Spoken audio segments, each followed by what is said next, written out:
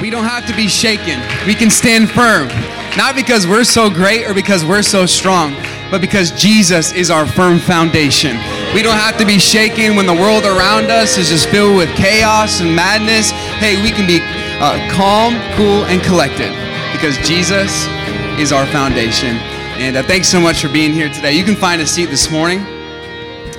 And if you have a Bible today, I want to encourage you to turn to the book of 1 Peter. And over the last several weeks and months, our church has been in a study that we've been calling Stand Firm.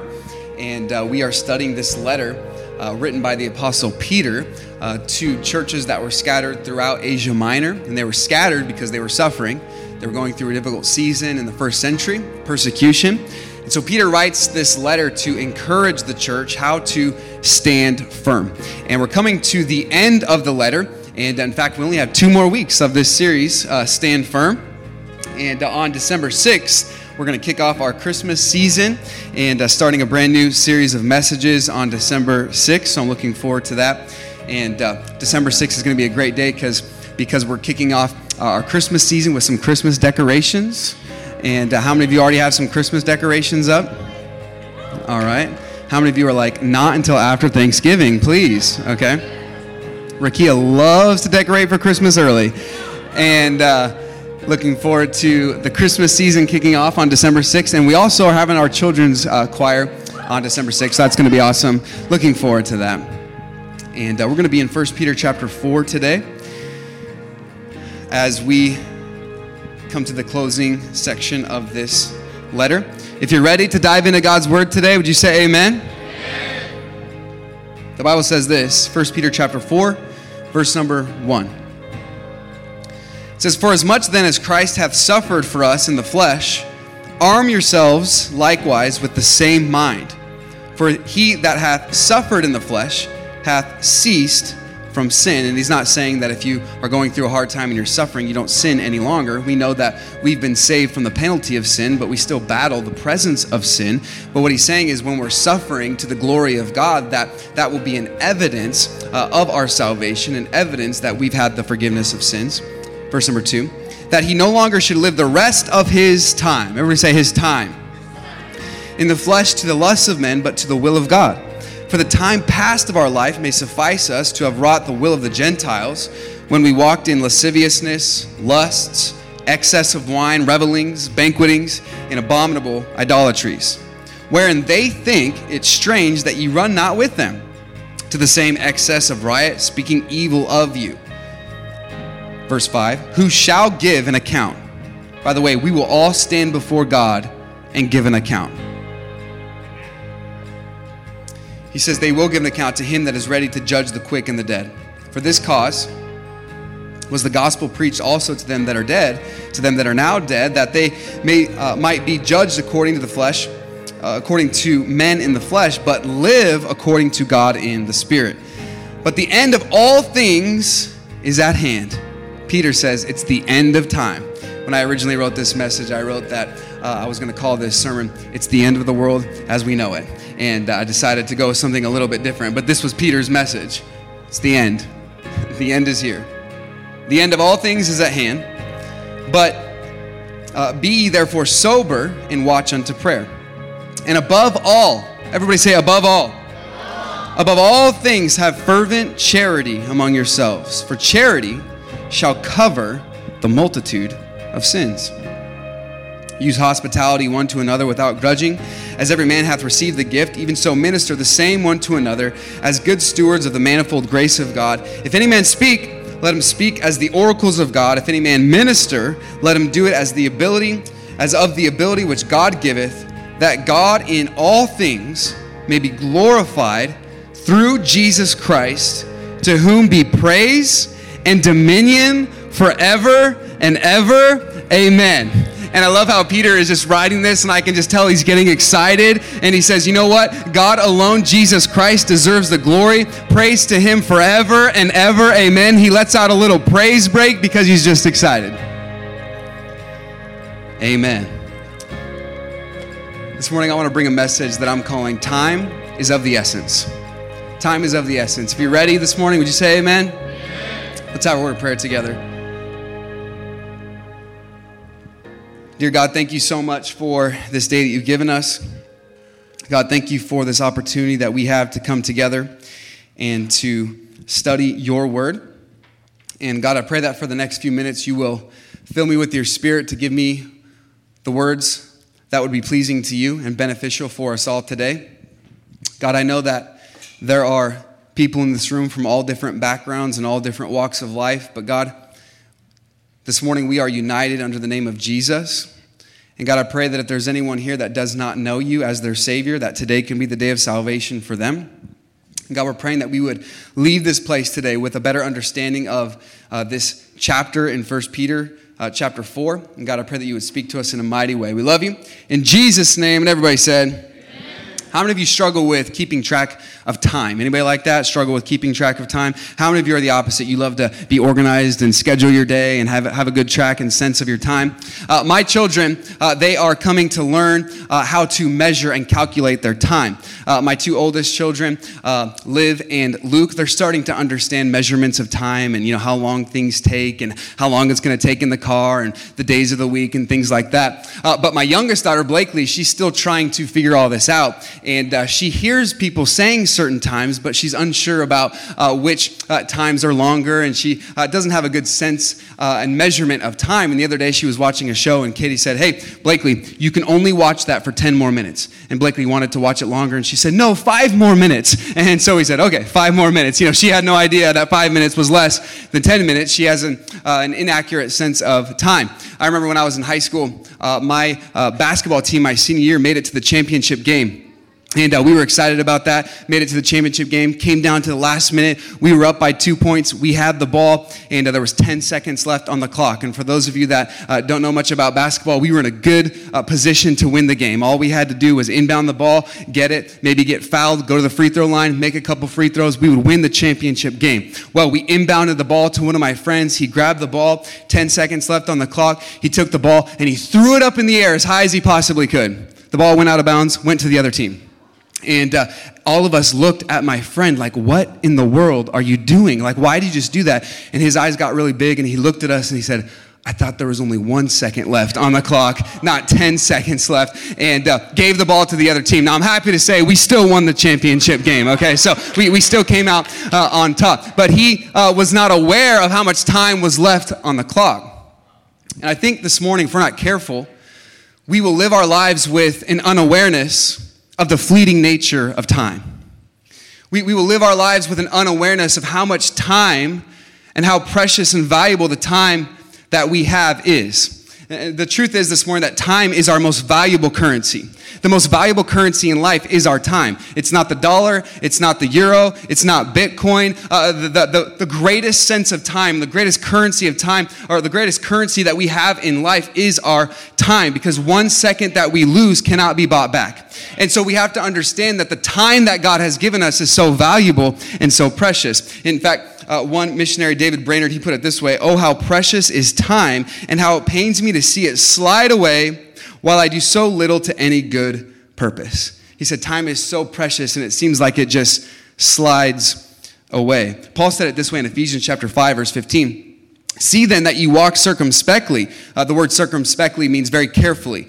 Be cautious with where you're stepping, with where you're going. Not as fools, but as wise, redeeming the time, because the days are evil. And so Paul told the church at Ephesus, hey, you need to make sure that you're living your lives with wisdom, redeeming the time that God has given unto you. Now, we're trying to do better at this as a culture. We're starting to realize how much time we waste. There's documentaries coming out on social networks and just how much time and how much time we're spending on certain things. And now iPhone, if you have an iPhone, they recently came out with a feature called the Screen Time Report. How many of you look at that Screen Time Report? Anybody? Some of you are like, I don't want to look at it. I don't want to know the truth. Well, the truth will set you free, because the truth of that tells you how much time you're spending on Instagram and on Twitter and on Facebook. And sometimes you look at that like, holy moly, like I'm spending a lot of time on social media. In fact, during quarantine, there's a lot of articles that have been written that people are spending way more time on their phones than even before.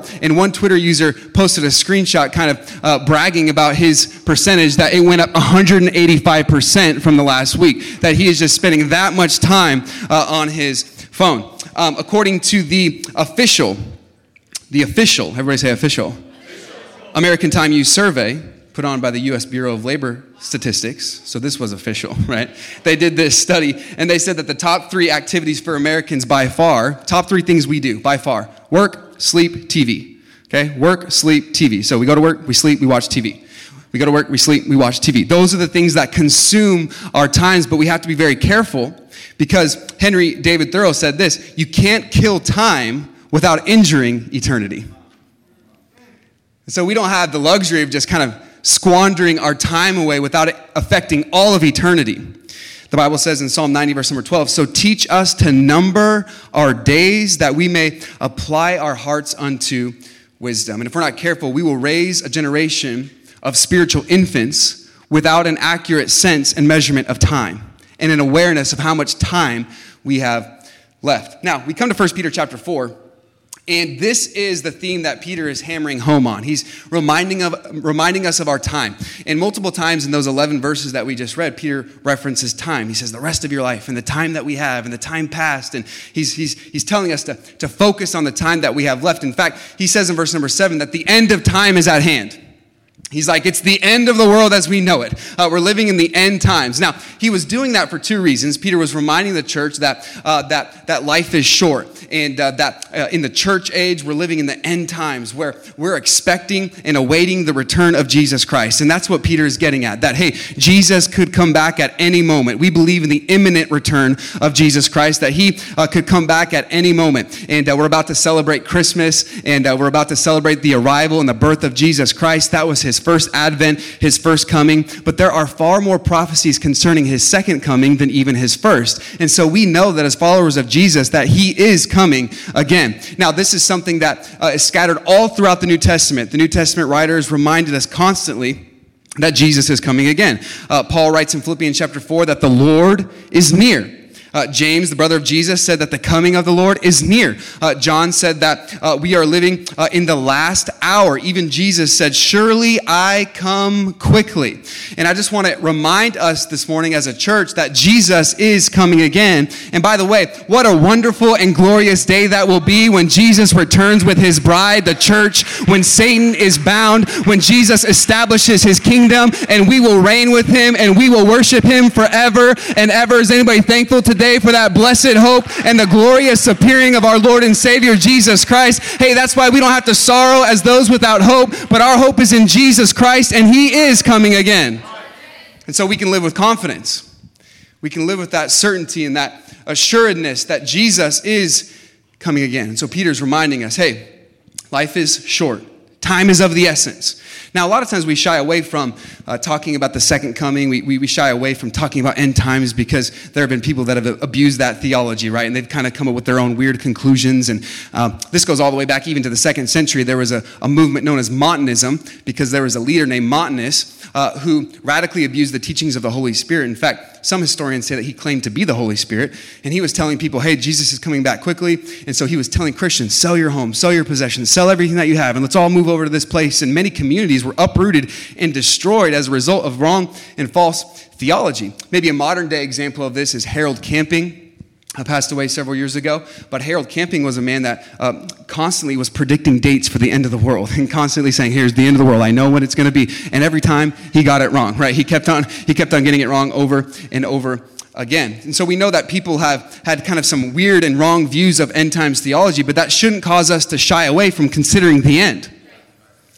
One commentator said it this way, Juan Sanchez. He said, living with the end in view is not a call to radical Christianity. It is a call to normal Christianity. It is a call to live our lives together as a church in a way that displays the character of God to a hostile world, and that remembers that we have placed our hope in a certain glorious future so that in everything God may be glorified through Jesus Christ. He said that's a mature Christian viewpoint, that we're considering the end. Now, as a church, when we consider the end and we're considering our time, that should spur within us a sense of urgency, a sense of passion, right? Jesus put it this way in John chapter 9, this story where Jesus healed the man that was blind, and he was talking to his disciples, and he said this in John chapter 9, verse number 4, I must work the works of him that sent me. Jesus said, I have a mission that I have to accomplish. By the way, his mission is our mission. He said, I must work the works of him that sent me while it is day. The night comes when no man can work. Jesus said, I have to work the works of him that sent me while it is day. Hey, there ought to be a sense of urgency among us today that we say, hey, we're not just here playing games. We're not just here going through the motions and messing around. There are people that need to hear about the life-giving and life-changing message of Jesus. And so I'm not going to sit idly by and just kind of see what happens. No, I'm going to go out to the highways and hedges and compel them to come in. And I'm going to live according to the purpose that God has given me. I must work the works of him that sent me while it's day, while we still can. Hey, can I tell you today, time is of the essence. Time is of the essence. This is what Peter is hammering home. Now, as we consider this subject, as we consider this theme that time is of the essence, I want to give us this morning 4 ways that we can steward the time that God has given us. Would that be all right this morning? 4 ways that we can steward the time that God has given us. Number 1 today, if you're taking notes, arm your mind. Arm your mind. It starts in the mind. Notice verse number 1. He says, for as much then as Christ hath suffered for us in the flesh, and he's talking and continuing his thought from chapter 3 about how Christ suffered for us, the just one for the unjust. If anyone knows about pain and suffering, it's Jesus Christ. If any innocent person ever gone through a difficult season and hardship, it was Jesus Christ. He was wounded for our transgressions, and he was by his stripes we are healed. So he knew all about suffering. And what Peter is saying is that we are partnering with Christ when we suffer. He's our example in suffering, but also we are partnered in Christ in suffering. It's an opportunity to give God glory when we go through a difficult season. We can radiate the beauty and the love and the glory of Jesus Christ the most in a difficult season. And so this is what Peter's saying. Then he goes on in verse number 1. He says, so then, verse number 1, arm yourselves. Everybody say arm. He says, arm yourselves likewise with the same mind. He says what you need to do in these end times, when time is of the essence, what we need to do is arm our minds. We need to get the mind of Christ within us. He says, arm yourselves likewise with the same mind. And I love that word arm because obviously it's a military word. It's a battle word. He's saying just like a soldier would put on his gear and he's going to get ready for battle. That's what we are to do when it comes to our minds. We are to get into battle-ready position because the Christian life is not a game to be played. It's a war to be waged. And so he says, arm your mind with the mind of Christ. Philippians 2 says, let this mind be in you, which was also in Christ Jesus. We are to have the mind of Christ instilled within us. Ephesians puts it this way in Ephesians chapter 6, verse number 11. Put on the whole armor of God. We've got to get armored, right? We've got to have some protection that you may be able to stand against the wiles of the devil. For we wrestle not against flesh and blood, but against principalities and against powers and against rulers of the darkness of this world, against spiritual wickedness in high places. By the way, what's going on in our world today, in our culture, is more than just flesh and blood. What's going on in our world today, in our culture, is spiritual warfare. There is a darkness and a power of darkness that is constantly attacking, and we are battling not against just flesh and blood, but against principalities and against powers and against rulers of the darkness of this world, against spiritual wickedness in high places. Wherefore, so now's the call to action, take unto you the whole armor of God, that ye may be able to withstand in the evil day, and having done all, to stand. He's saying, hey, we can stand firm. We can stand firm, but we've got to get armored up. And it starts in the mind. I remember when I was in elementary school, I woke up one morning, and there were police cars all in our front yard. And I had no idea what was going on. And I came downstairs, and we found out that our minivan, our family minivan, was stolen straight from our garage. And the police were there, and it was my mom's minivan, so the police were asking her a lot of questions. My dad was there, and they found out that my mom had left the garage door wide open through the night. Then they also found out that my mom had left the car unlocked all through the night. And then they found out that my mom had left the keys in the ignition with the unlocked car with an open garage all through the night. And I remember my dad was a little bit frustrated. He looked at my mom and he said, you might as well put a sign on the car that said free car. You know, anybody can just come and take this car. You know, when you have something that's valuable, you want to protect it.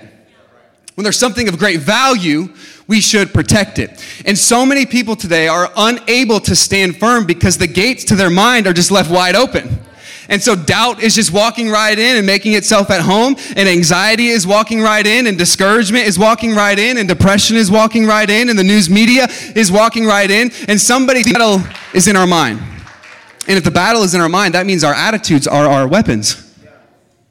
And so if we determine that we're going to use our attitudes as weapons, those attitudes won't then be our weakness. We're not going to be going around complaining and filled with fear, but we're going to have the mind of Christ, and the attitude is going to be changed, and we're going to go around saying, you know what, God does have a purpose for my life, and God does have a plan for my life, and I can walk by faith, and I don't have to walk by fear. See, we need to arm our minds. The battle begins in the mind. Proverbs 23:7 says, for as a man thinketh in his heart, so is he. The thoughts that you think will determine the direction of your life. Jerry Bridges said this, God's word must be so strongly fixed in our minds that it becomes the dominant influence of our thoughts, our attitudes, and our actions. One of the most effective ways of influencing our minds is through memorizing Scripture. Colossians says, let the word of Christ dwell in you richly. And so I want to encourage you today, time is of the essence, so let's arm our minds. This leads us to our second thought today. Number 2, cut ties with the past. Cut ties with the past. Now, this is something that is common to the human experience. People are constantly asking the question. There's thousands of articles. If you search Google, I searched Google this week, there are thousands of articles from just kind of a secular standpoint about how you can move on and get over your past. And so people are constantly wanting to know, how do I move on? Well, the Bible says in Philippians chapter 3, verse 13, brethren, I count not myself to have apprehended, but this one thing I do, forgetting those things which are behind and reaching forth. Everybody say, reaching forth. Reaching forth unto those things which are before. And so in Scripture, we're called to have a forward focus. And there are certain things that we've got to make a clean cut with the past, and we're not going to be dragged down any longer by those things. Now, notice what he says in verse number 2. First, he says, we need to focus on what's ahead of us. Focus on what's ahead of us. Notice verse 2.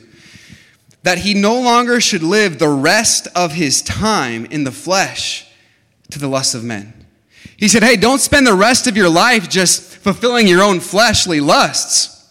Don't spend the rest of your life doing that, but rather, end of verse number 2, but to the will of God.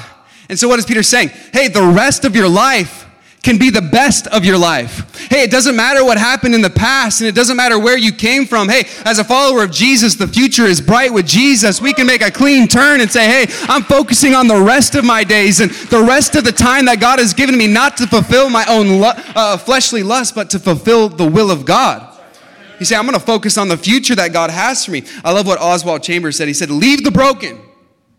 Leave it. Leave the broken, irreversible past in God's hands and step out into the invincible future with him. We've got to have a forward focus. So he says, focus on what is ahead of you. But then he says, focus on who is around you. Focus on what is ahead of you. Hey, the future is bright with Jesus. We can focus on the will of God and pursue the will of God. And if you're serious about the will of God, you'll find out in the Scripture what the will of God is. And so he says, focus on what is ahead of you, but then focus on who is around you. Notice verse 4. He says, wherein they think it's strange. When you get serious about following Jesus, don't be surprised when the world thinks it's weird. Right? That's strange.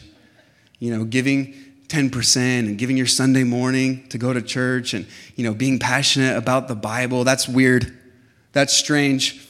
Peter says, don't be surprised when a world without Christ doesn't understand your calling in Christ. He says, hey, they're going to think it's strange. Wherein they think it's strange that you run not with them. To the same excess of riot, speaking evil of you.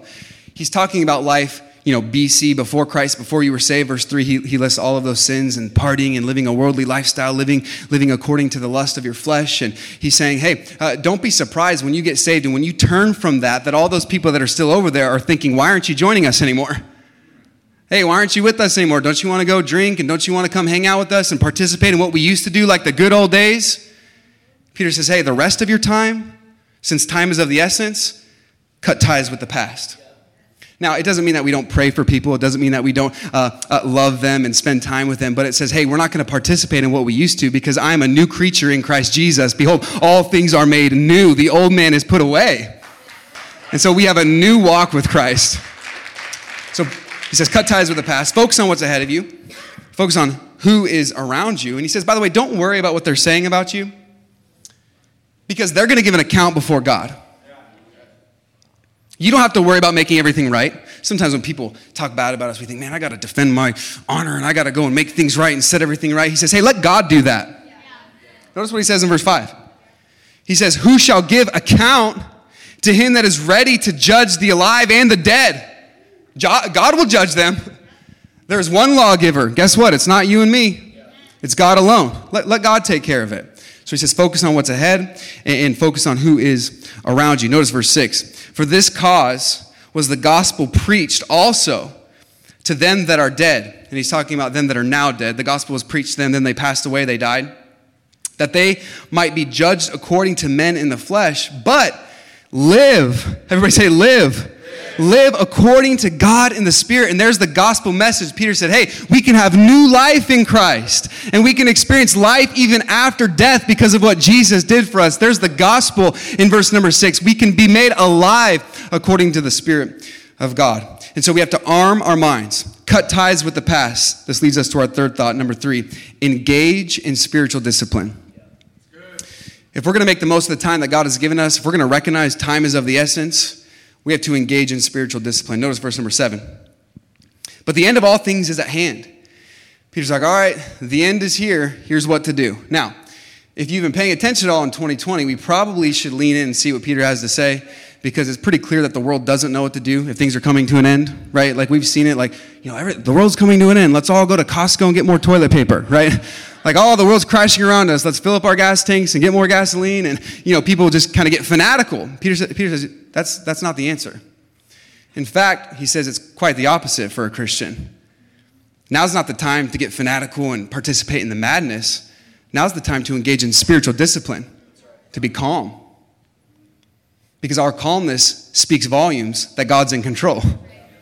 So notice what he says in verse 7. But the end of all things is at hand. Be therefore sober and watch unto prayer. The first discipline that we ought to engage in is the spiritual discipline of prayer. By the way, prayer is a discipline. Because if you've ever tried to have a real consistent prayer life, it takes work. It takes intentionality. There's a reason Paul said, hey, will you labor with me in prayer? He didn't say, hey, come relax with me in prayer. He said, labor with me, because it takes work. It takes intentionality. And so we have to engage in the spiritual discipline of prayer. See, when things go wrong in the world, what do? We panic. Peter says, instead, pray. The Bible says this in Philippians chapter 4, verse number 6. Be careful for nothing. Now, if you've read that verse or studied that verse in the past, you know that word careful carries the connotation of anxiety. He says you don't have to be anxious. In fact, he says be anxious for nothing. Now, if you're like me, you read that verse and you think, that's impossible. Be anxious for nothing? How many of you are a natural worrier? Anybody like that? My wife, Katie's a natural worrier.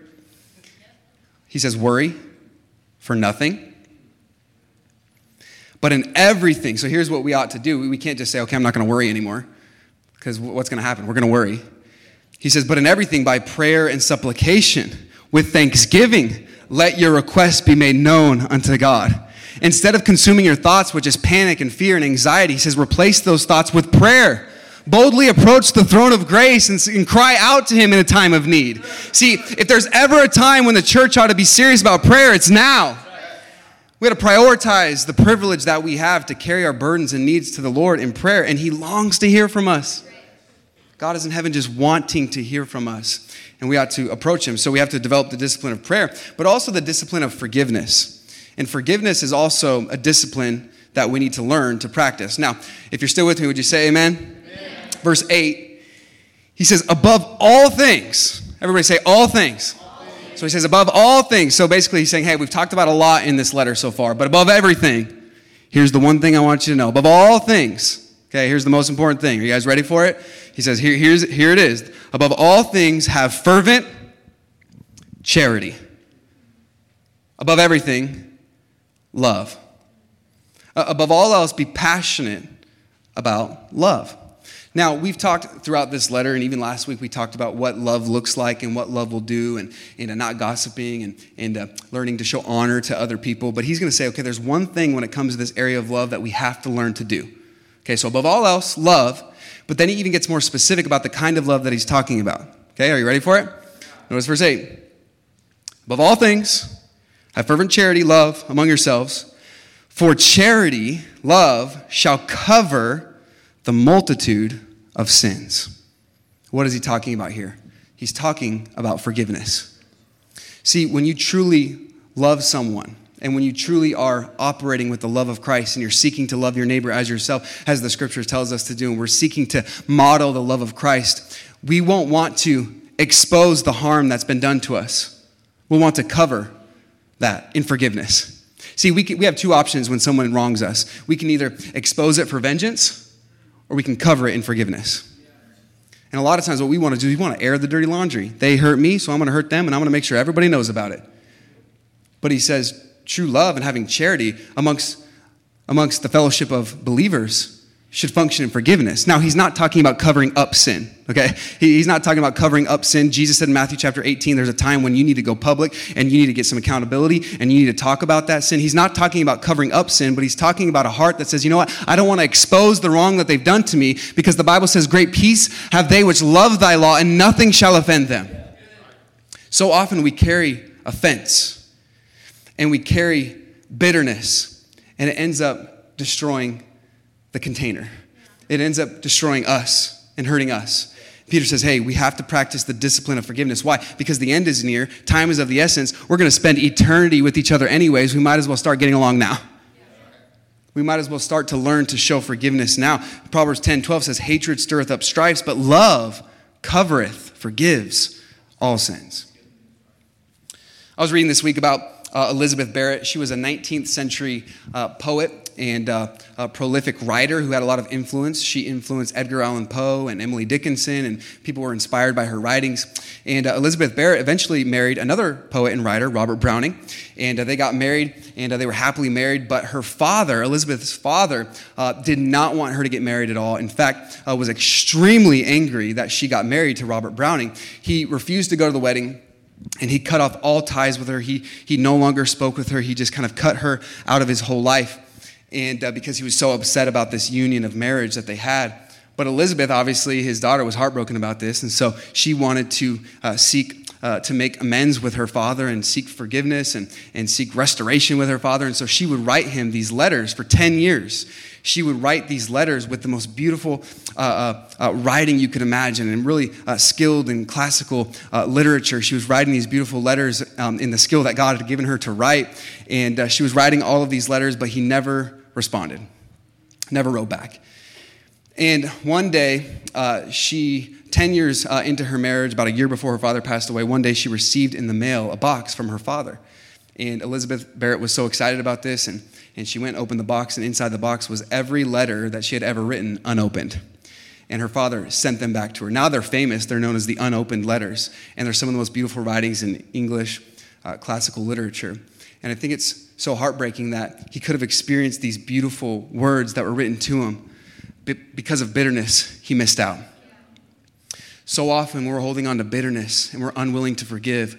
We are intentionally blocking out the blessings that God wants to have for us. Peter says, above all else, show love. What does that look like? It covers a multitude of sins. It says, I'm willing to forgive, and I'm willing to forgive again, and I'm willing to let that go, and I'm willing to release the debt. You say, how often should I forgive? Because someone's wronged me over and over and over again. How often do I forgive? Well, Jesus answered that question to Peter in the New Testament.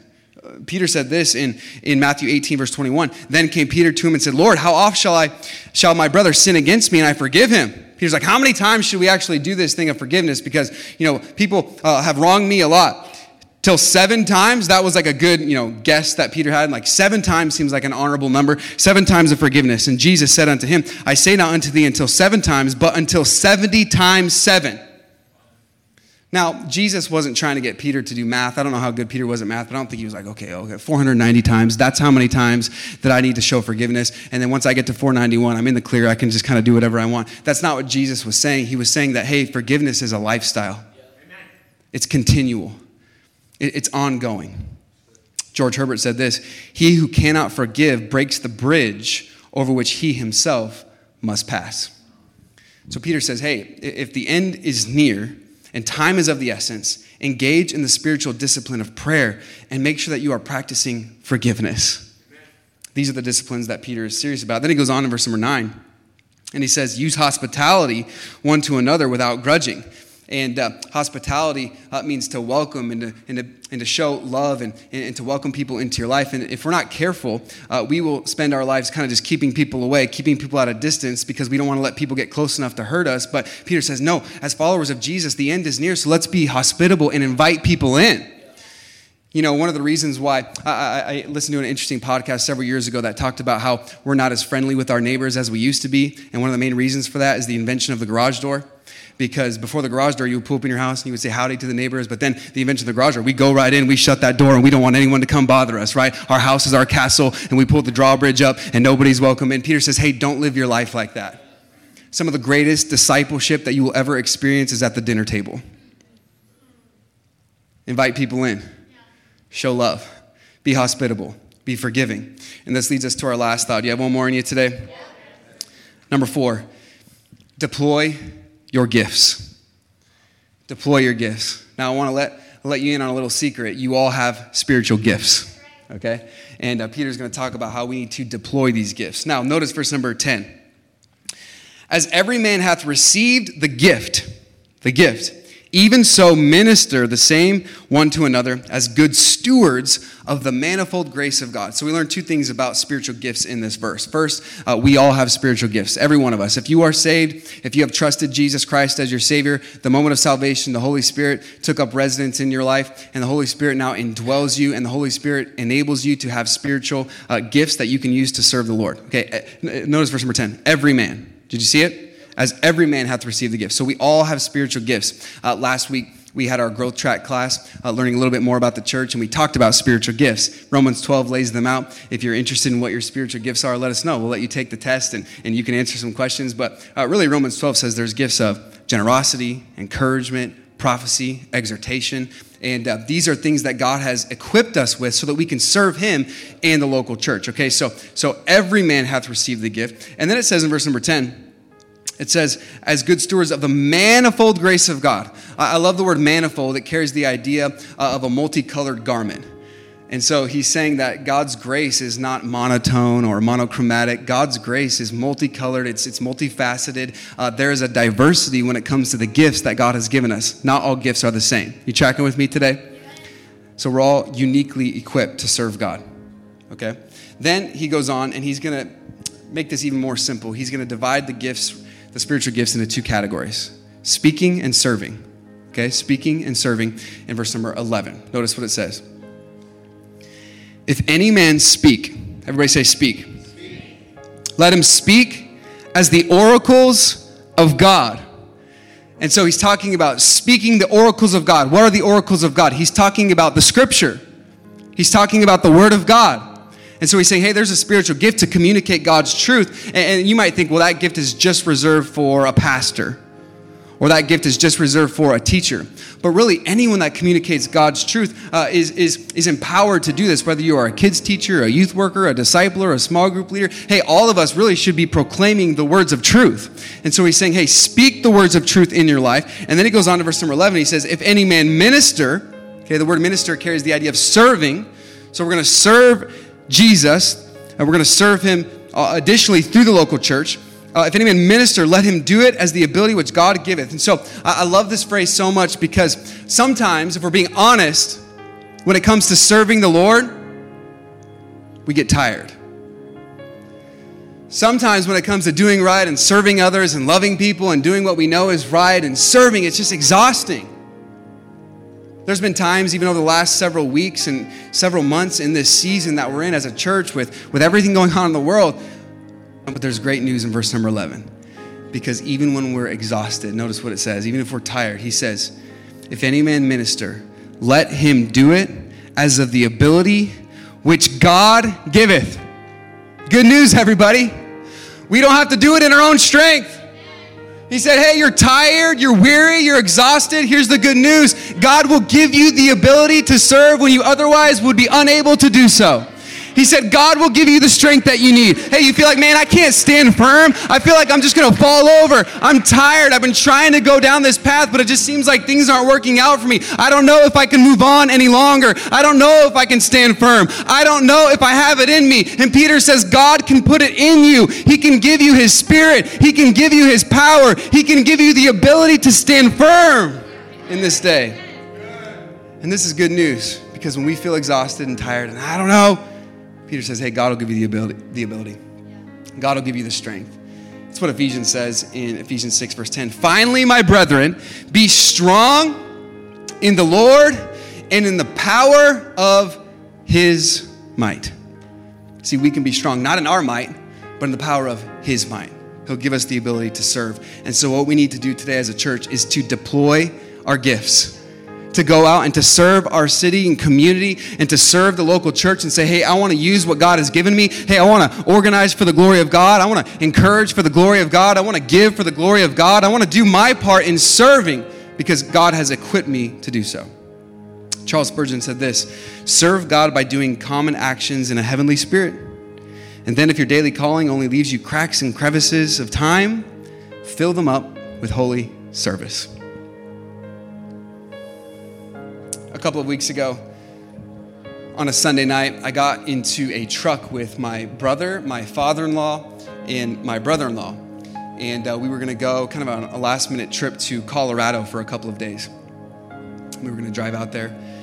And we got in the truck and we started going down the freeway. We were driving for a couple of hours. We passed Kingman, Arizona on the 40 freeway. And it started to get a little bit colder outside. Started to rain a little bit. Started to even snow just a little bit. And before we knew it, we hit a patch of ice. And the truck that we were in started to spin out of control. It eventually started to roll several times out into the desert. And we all thought, this is it. This is it. We started to roll out in the desert several hundred feet. We came to a stop. By the grace of God, everybody in the truck was okay. A little beat up, but no one had any serious injuries, and God preserved us and protected us, and we were so grateful for that. But as I stood in the middle of nowhere, in a ditch, freezing cold weather, it was snowing down, I was reminded time is of the essence. Life is short. We don't know what tomorrow holds. James says, what is your life? It is a vapor that appears for a little time and then vanisheth away. I believe that God is reminding us and calling us this morning to have a renewed sense of the fleeting nature of our time and to recognize that life is short. So let's deploy our gifts and serve God. Let's make sure that we're engaging in spiritual discipline, that we're cutting ties with the past, that we're arming our mind, that we're ready to stand firm in the day of adversity. Let's bow our heads and close our eyes today.